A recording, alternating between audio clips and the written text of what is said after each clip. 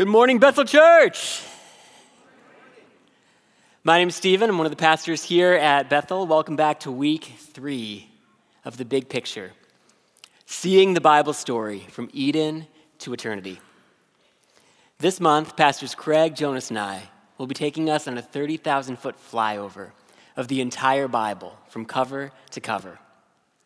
2 weeks ago, we journeyed from Eden to Exodus, covering Genesis through Deuteronomy. Last week, from Exodus to Exile, covering Joshua through Chronicles. And this week is Exile to Emmanuel, completing the Old Testament. Here's the story so far. In the beginning, God made us and gave us a choice: life with God forever, or knowledge of good and evil. We chose knowledge, and evil entered the world. But God didn't give up on us. God made covenants with Adam, Abraham, and Moses, promising to give their descendants land and leadership. God raised up Joshua to conquer the promised land, then judges and kings to defend it. Israel's kings worshipped idols, so God let the idols defend them. Israel erupts into civil war, north and south split. Babylon destroys Jerusalem and drags Israel off into exile as slaves.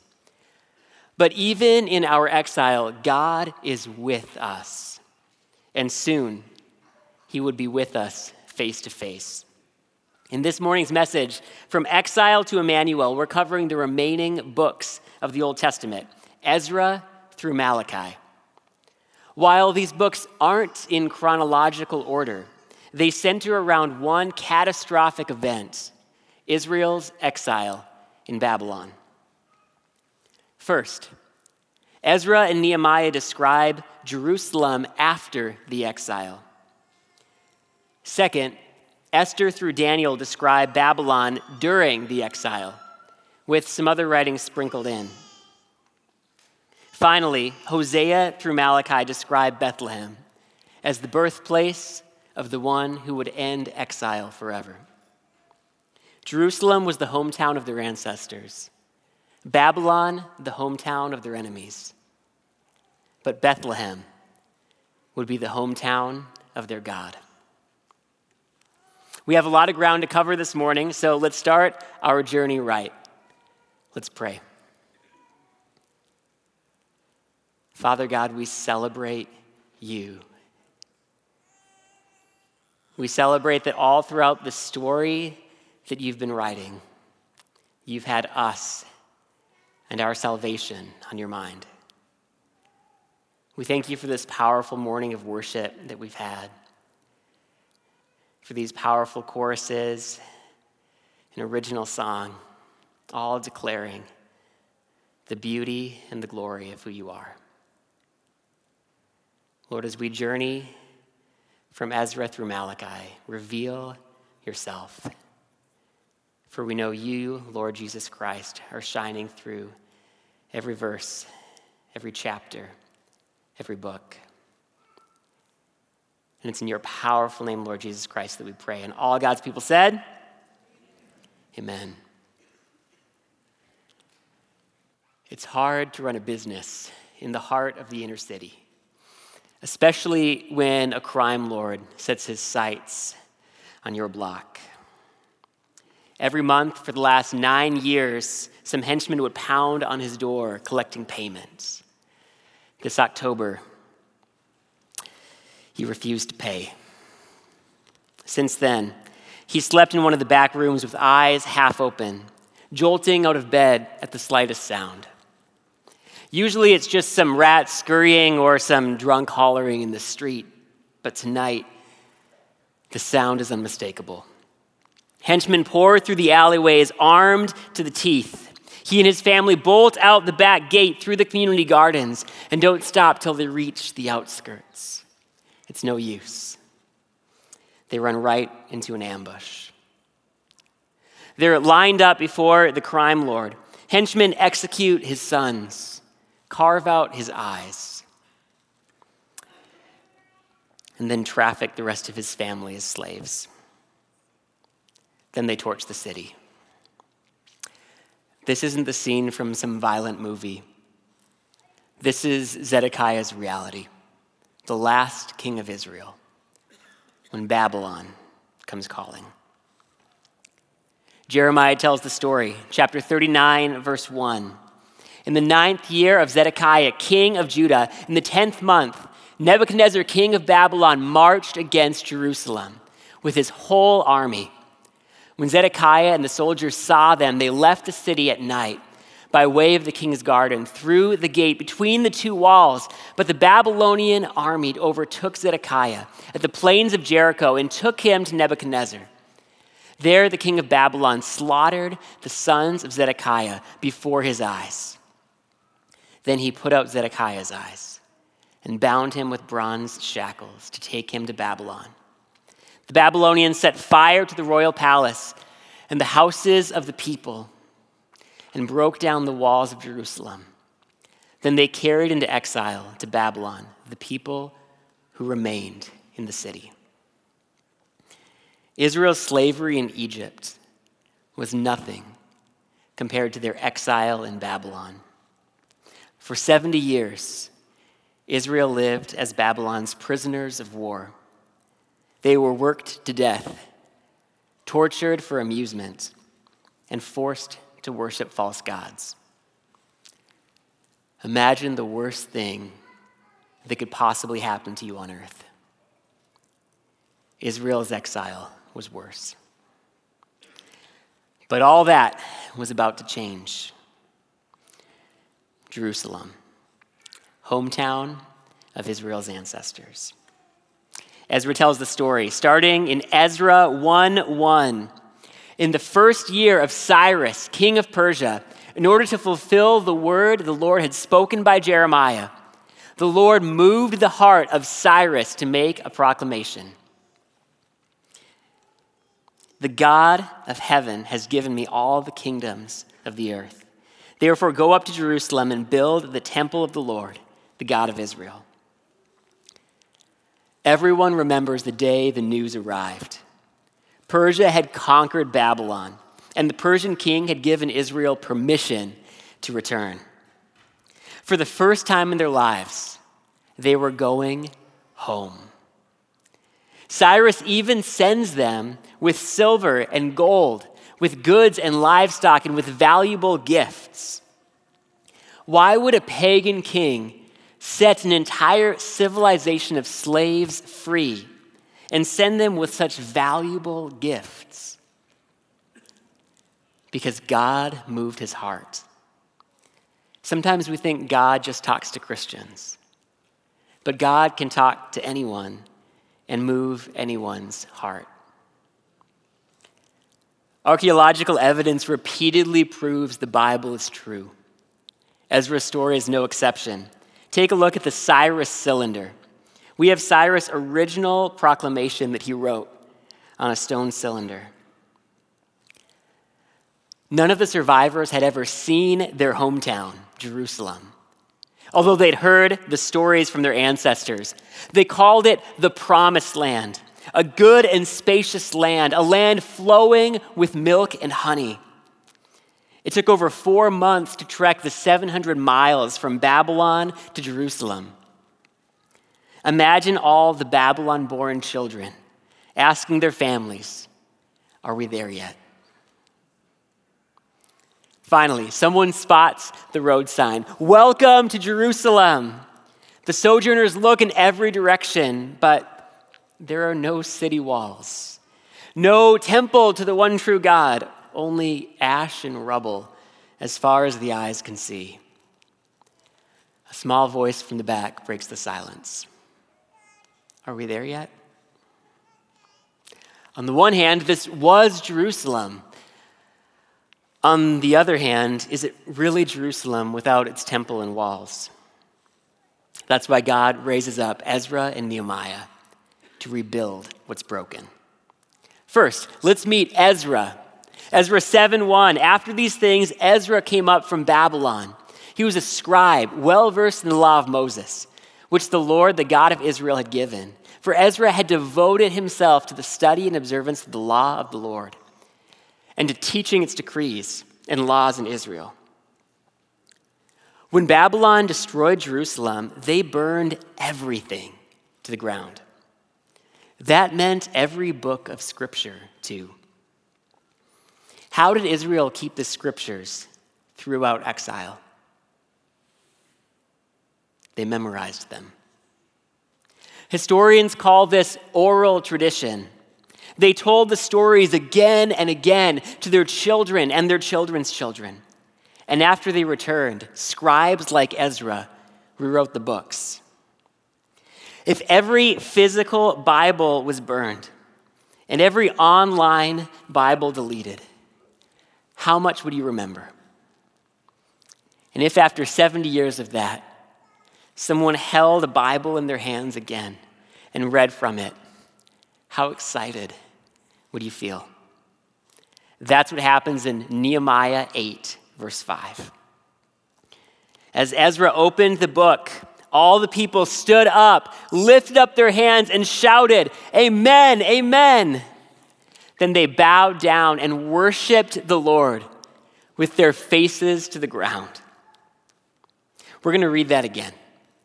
And when we do, if you're able, I encourage you to do what it says. Can we do that? All right, so might need to stretch a little bit, warm up. Here we go. Nehemiah 8:5, and I challenge you as we read to do as it says. As Ezra opened the book, all the people stood up, lifted up their hands, and shouted, "Amen, amen." Then they bowed down and worshiped the Lord with their faces to the ground. You may be seated. Do you get this excited when the Bible is read? This is God speaking directly to us. Next, let's meet Nehemiah. Nehemiah 1:1, the word of Nehemiah. One of my brothers came from Judah, and I questioned them about the Jewish remnant that had survived the exile. They said to me, "Those who survived the exile are back in the province and are in great trouble. The wall of Jerusalem is broken down, and its gates have been burned with fire." When I heard these things, I sat down and wept. I was the cupbearer of the king. Who is Nehemiah? He's the pagan king's cupbearer, one of the highest offices in the empire. But when he hears Jerusalem's walls are still in ruins, he resigns his 6-figure desk job to become a volunteer construction worker 1,000 miles away. Nehemiah 4:16. From that day on, half of my men did the work, while the other half were equipped with spears, shields, bows, and arrows. Without the walls, raiders would regularly attack and rob the people. These walls were more than curb appeal. They were a safe space for community. Ezra and Nehemiah highlight an important truth. When things fall apart, the first things we need to rebuild are worship and community. Still, Ezra and Nehemiah aren't the heroes of our story. While God got Israel out of Babylon, Israel hadn't gotten Babylon out of themselves. The trauma lingers, and it taints their leadership. First, Ezra threatens husbands of foreign wives in Ezra 10:8. Anyone who failed to appear within 3 days would forfeit all his property. Within the 3 days, all the men gathered, greatly distressed by the occasion and because of the rain. Then Ezra said to them, "Separate yourself from your foreign wives." God never asked Ezra to separate families, nor to do it by making them stand in the pouring rain. Remember Rahab of Jericho or Ruth of Moab. They were both Gentiles who married Israelites, and God used them in Jesus' lineage. Ezra leads like a Babylonian. Next, Nehemiah assaults children of intermarriages in Nehemiah 13:24.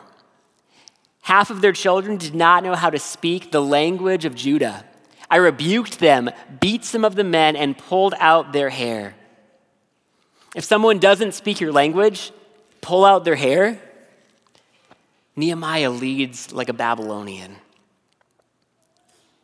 Israel may be back in Jerusalem, but they're still under pagan rule. First, it was Babylon, now Persia, later Greece, finally Rome. The slave masters look different, but make no mistake, Israel is still in exile. What happened back in Babylon? And how did it scar God's people so deeply? That takes us to the hometown of Israel's enemies, Babylon. The next 11 books, Esther through Daniel, tell the story of Israel's exile in Babylon. There are other stories sprinkled in too, like poems from David or Proverbs from Solomon. But there's one phrase that runs throughout all 11 books. How long, O Lord? First, there's Esther. While Ezra and Nehemiah tell the story of the Jews who returned to Jerusalem, Esther tells the story of the Jews who stayed behind in Babylon, which is now called Persia. A Jewish girl wins a beauty pageant and saves the Jewish people from mass murder. There are assassination plots, 6-month-long parties, a 75-foot impaling pole, and the famous line from Esther 4:14. You have come to royal position for such a time as this. The book of Esther never mentions God, but God is clearly working behind the scenes. Then there's Job. Job experiences a sort of personal exile. God lets Satan take everything from Job, his wealth, his health, even his family. Again and again, Job asks, how long, O Lord? For example, Job 19:2, how long will you torment me and crush me? In the end, God reveals himself to Job and restores what was lost. The Psalms come next, where a phrase, how long, O Lord, occurs 19 times. David writes in Psalm 35:17, how long, O Lord, will you look on? Rescue me from their ravages, my precious life from these lions. For David, the lions were mostly metaphorical. For Israel and Babylon, the lions were literal, as we'll see soon. Solomon's books come next, Proverbs through Song of Songs. Solomon, in his wisdom, knew that Israel was headed for destruction. Proverbs 6:9, how long will you lie there, you sluggard? When will you get up from your sleep? Sadly, Solomon failed as king to prevent Israel's exile. Isaiah warned Israel to wake up, but they didn't listen. Who's heard Isaiah 6:8? Then I heard a voice from the Lord saying, whom shall I send? And I said, here I am, send me. It's a popular verse for mission trips, but the message God sent Isaiah with was anything but popular. Verse 9, the Lord said, go and tell this. You will be ever hearing and never understanding, ever seeing but never perceiving. Then I said, for how long, O Lord? And he answered, until the cities lie ruined, until the houses are left deserted, until the Lord has sent everyone far away and the land is utterly forsaken. God sent Isaiah to warn Israel that exile was coming. Jeremiah told the Babylon story that started our message, how Zedekiah lost his city, his sons, and his eyes. Jeremiah urged Zedekiah to surrender, saying in Jeremiah 25, the Lord has sent his prophets to you again and again, but you did not listen and have brought harm to yourselves. Therefore, the Lord says, I will completely destroy them and make them serve the king of Babylon 70 years. Jeremiah had the answer to everyone's question. How long, O Lord? 70 years in Babylon. That was the harm Israel had inflicted on itself. Why would a loving God let us bring harm to ourselves? God is a responsible father.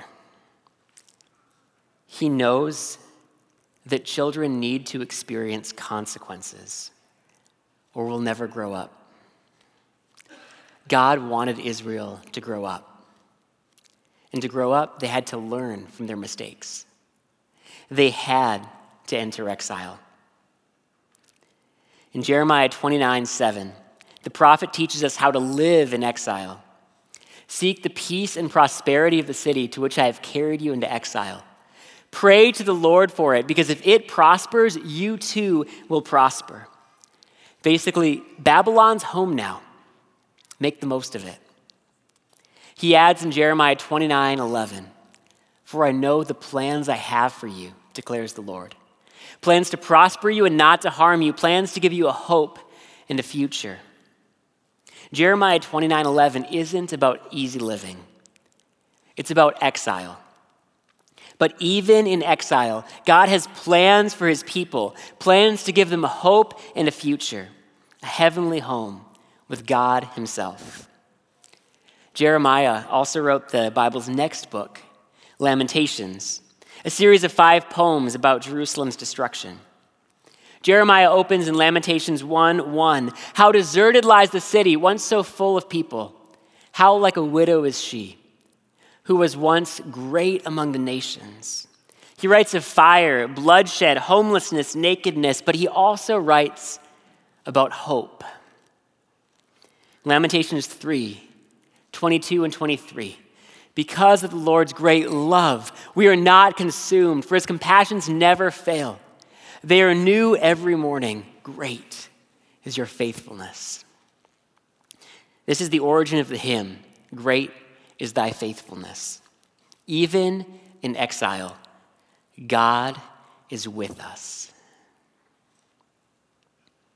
Ezekiel authors the Bible's next book. Ezekiel and his wife live on the banks of the Chebar River as slaves during the Babylonian exile. There, the Lord gives Ezekiel a glimmer of hope. Ezekiel 37:1, the hand of the Lord was on me, and he set me in the middle of a valley full of bones. I saw a great many bones on the floor of the valley, bones that were very dry. He asked me, Son of man, can these bones live? I said, Sovereign Lord, you alone know. Then he said to me, prophesy to these bones. Dry bones, hear the word of the Lord. I will attach tendons to you, and I will make flesh come upon you and cover you with skin. I will put breath, ruach, in you, and you will come to life. Then you will know that I am the Lord. Before Ezekiel's eyes, dry bones are resurrected into a mighty army. The word for breath in Hebrew is ruach, the same word for spirit. One day, God would put his spirit in us and breathe us back to life again. Then there's Daniel. Daniel is just a teenager when the Babylonians kidnap him from his home, castrate him so he won't mess with the king's harem, then rename him Belteshazzar, after the Babylonian god Baal. How would you like to be kidnapped, castrated, and renamed Baal worshiper? Still, Daniel follows the advice of Jeremiah 29:7. Seek the peace and prosperity of the city to which I have carried you into exile. David quickly rises through the ranks, serving the king as if he's serving God himself. But what happens when the king makes a new law, ordering prayer illegal? Daniel 6:10. Now when Daniel learned that the decree had been published, he went home to his upstairs room where the windows opened toward Jerusalem.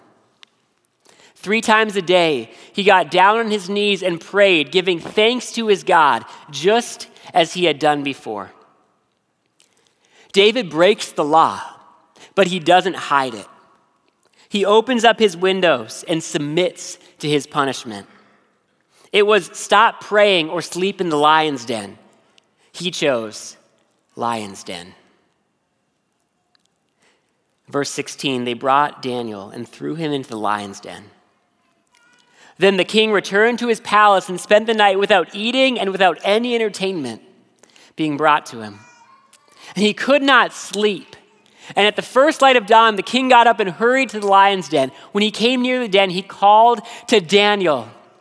Daniel answered, "May the king live forever. My God has sent his angels, and he shut the mouths of the lions."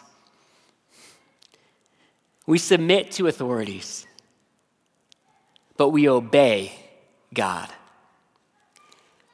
It's what God wants first, what authorities want second, and what we want third. When we put God first, authorities second, and ourselves third, we may suffer for it. But as the Exile shows, if we don't put God first, we'll suffer anyway. 1 Peter starts out by calling Christians exiles and makes this point in 1 Peter 3:17. It is better to suffer for doing good, if that should be God's will, than for doing evil. All of us are exiles on earth, longing for our heavenly home. All of us struggle and suffer. Suffering doesn't mean God has left us. As Daniel saw in the lion's den, sometimes suffering shows us how close God really is. Daniel's story isn't about Daniel being brave in the face of lions. It's about God being with us in our exile. He's never left us, and he never will. Speaking of God with us, that takes us to the final books of the Old Testament and the hometown of Israel's God, Bethlehem. The Old Testament ends with 12 minor prophets, Hosea through Malachi, who wrote around the time of Israel's exile. They wrote about the past, how God had saved Israel time and time again. They wrote about the present, how God wanted Israel to follow him. But they also wrote about the future, how God was about to enter his creation personally. He would be born in Bethlehem, Micah 5:2. Bethlehem, though you are small among the clans of Judah, out of you will come one who will be ruler over Israel, whose origins are from old, from ancient times. He would ride into Jerusalem on a donkey. Zechariah 9:9. Shout, daughter Jerusalem, see, your king comes to you, righteous and victorious, lowly, and riding on a donkey. He would be betrayed for 30 pieces of silver. Zechariah 11:12. They paid me 30 pieces of silver. He would be God's only son, pierced for us.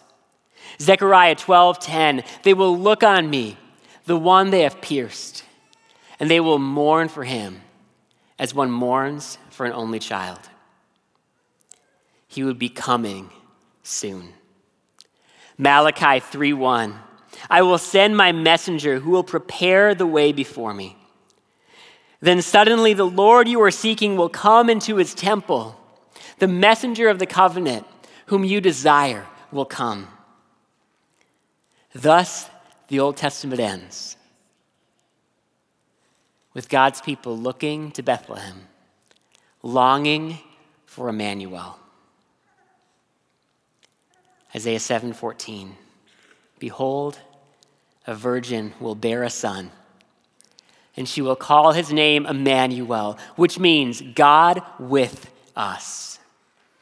As the hymn goes, O come, Emmanuel.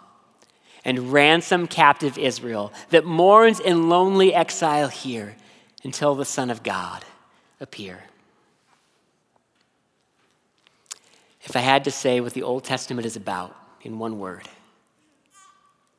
that word would be Jesus. Some Christians think Jesus doesn't show up until the New Testament, but Jesus is in every book of the Old Testament. In Genesis, he is the one and only Son sacrificed. In Exodus, he is our Passover lamb. In Leviticus, he is our high priest. In Numbers, he is the pillar of cloud by day and the pillar of fire by night. In Deuteronomy, he is the deliverer of God's people. In Joshua, he is the one whose name means he saves. In Judges, he is our final judge. In Ruth, he is our kinsman redeemer. In Samuel, he is our trusted prophet. In Kings, he is our true king. In Chronicles, he is the son of David who reigns forever. In Ezra and Nehemiah, he is the rebuilder of broken down walls. In Esther, he is the one working behind the scenes. In Job, he is the mediator between God and man. In Psalms, he is our shepherd. In Proverbs, he is our wisdom. In Ecclesiastes, he is the meaning of life. In Song of Songs, he is our bridegroom. In Isaiah, he is the suffering servant. In Jeremiah, he is the weeping Messiah. In Lamentations, he assumes God's wrath for us. In Ezekiel, he is the Son of Man. In Daniel, he shuts the mouth of lions. In Hosea, he is the faithful husband to an unfaithful bride. In Joel, he pours out his spirit on his people. In Amos, he delivers justice to the oppressed. In Obadiah, he judges those who do evil. In Jonah, he is the one who rises after 3 days. In Micah, he is the ruler from Bethlehem. In Nahum, he promises a future of peace. In Habakkuk, he crushes injustice. In Zephaniah, he saves with outstretched hands. In Haggai, he restores our worship. In Zechariah, he is the only son pierced for us. And in Malachi, he is the Savior coming soon. 400 years later, a baby is born in Bethlehem. Jesus, also called Emmanuel, God with us. He did come soon. He lived the perfect life we never could, died the death we deserved on the cross, and rose again so sinners like us could be forgiven and free with God forever. In Psalm 119:94, the psalmist prays, "I am yours, save me." In Jesus, God does. Jesus is the God of the Bible, and he wants to be the God of your life. Just tell him right now, "Lord Jesus, I am yours, save me." Then ask another Christian to help you grow your relationship with God. The Old Testament is filled with promises made. The New Testament is filled with promises kept. Join us next week as Pastor Craig continues our Big Picture series with the Gospels, from Emmanuel to Easter. Let me leave you with one thing. Augustine writes in his Confessions, "You have made us for yourself, O Lord, and our hearts are restless until they rest in you. We are all exiles awaiting our heavenly home. We all struggle, suffer, and long for more. Listen to someone's story this week and give them your undivided attention." Let's pray. Father God, we celebrate you. And we celebrate the story that you've been writing, the opportunity that we've had to journey from Genesis through Malachi over these past 3 weeks. Lord, we are excited for what you'll be doing in the coming weeks as we journey into the New Testament. Lord, we pray that even Monday morning, Tuesday afternoon, Thursday evening, Lord, throughout this week, that you will call to our mind images, promises, truths from the Old Testament. That you will help us to put these pieces into the big picture that you're painting and to embrace our role in this ongoing story that you're writing. We pray this all in your powerful name, Lord Jesus Christ. And all God's people said, amen.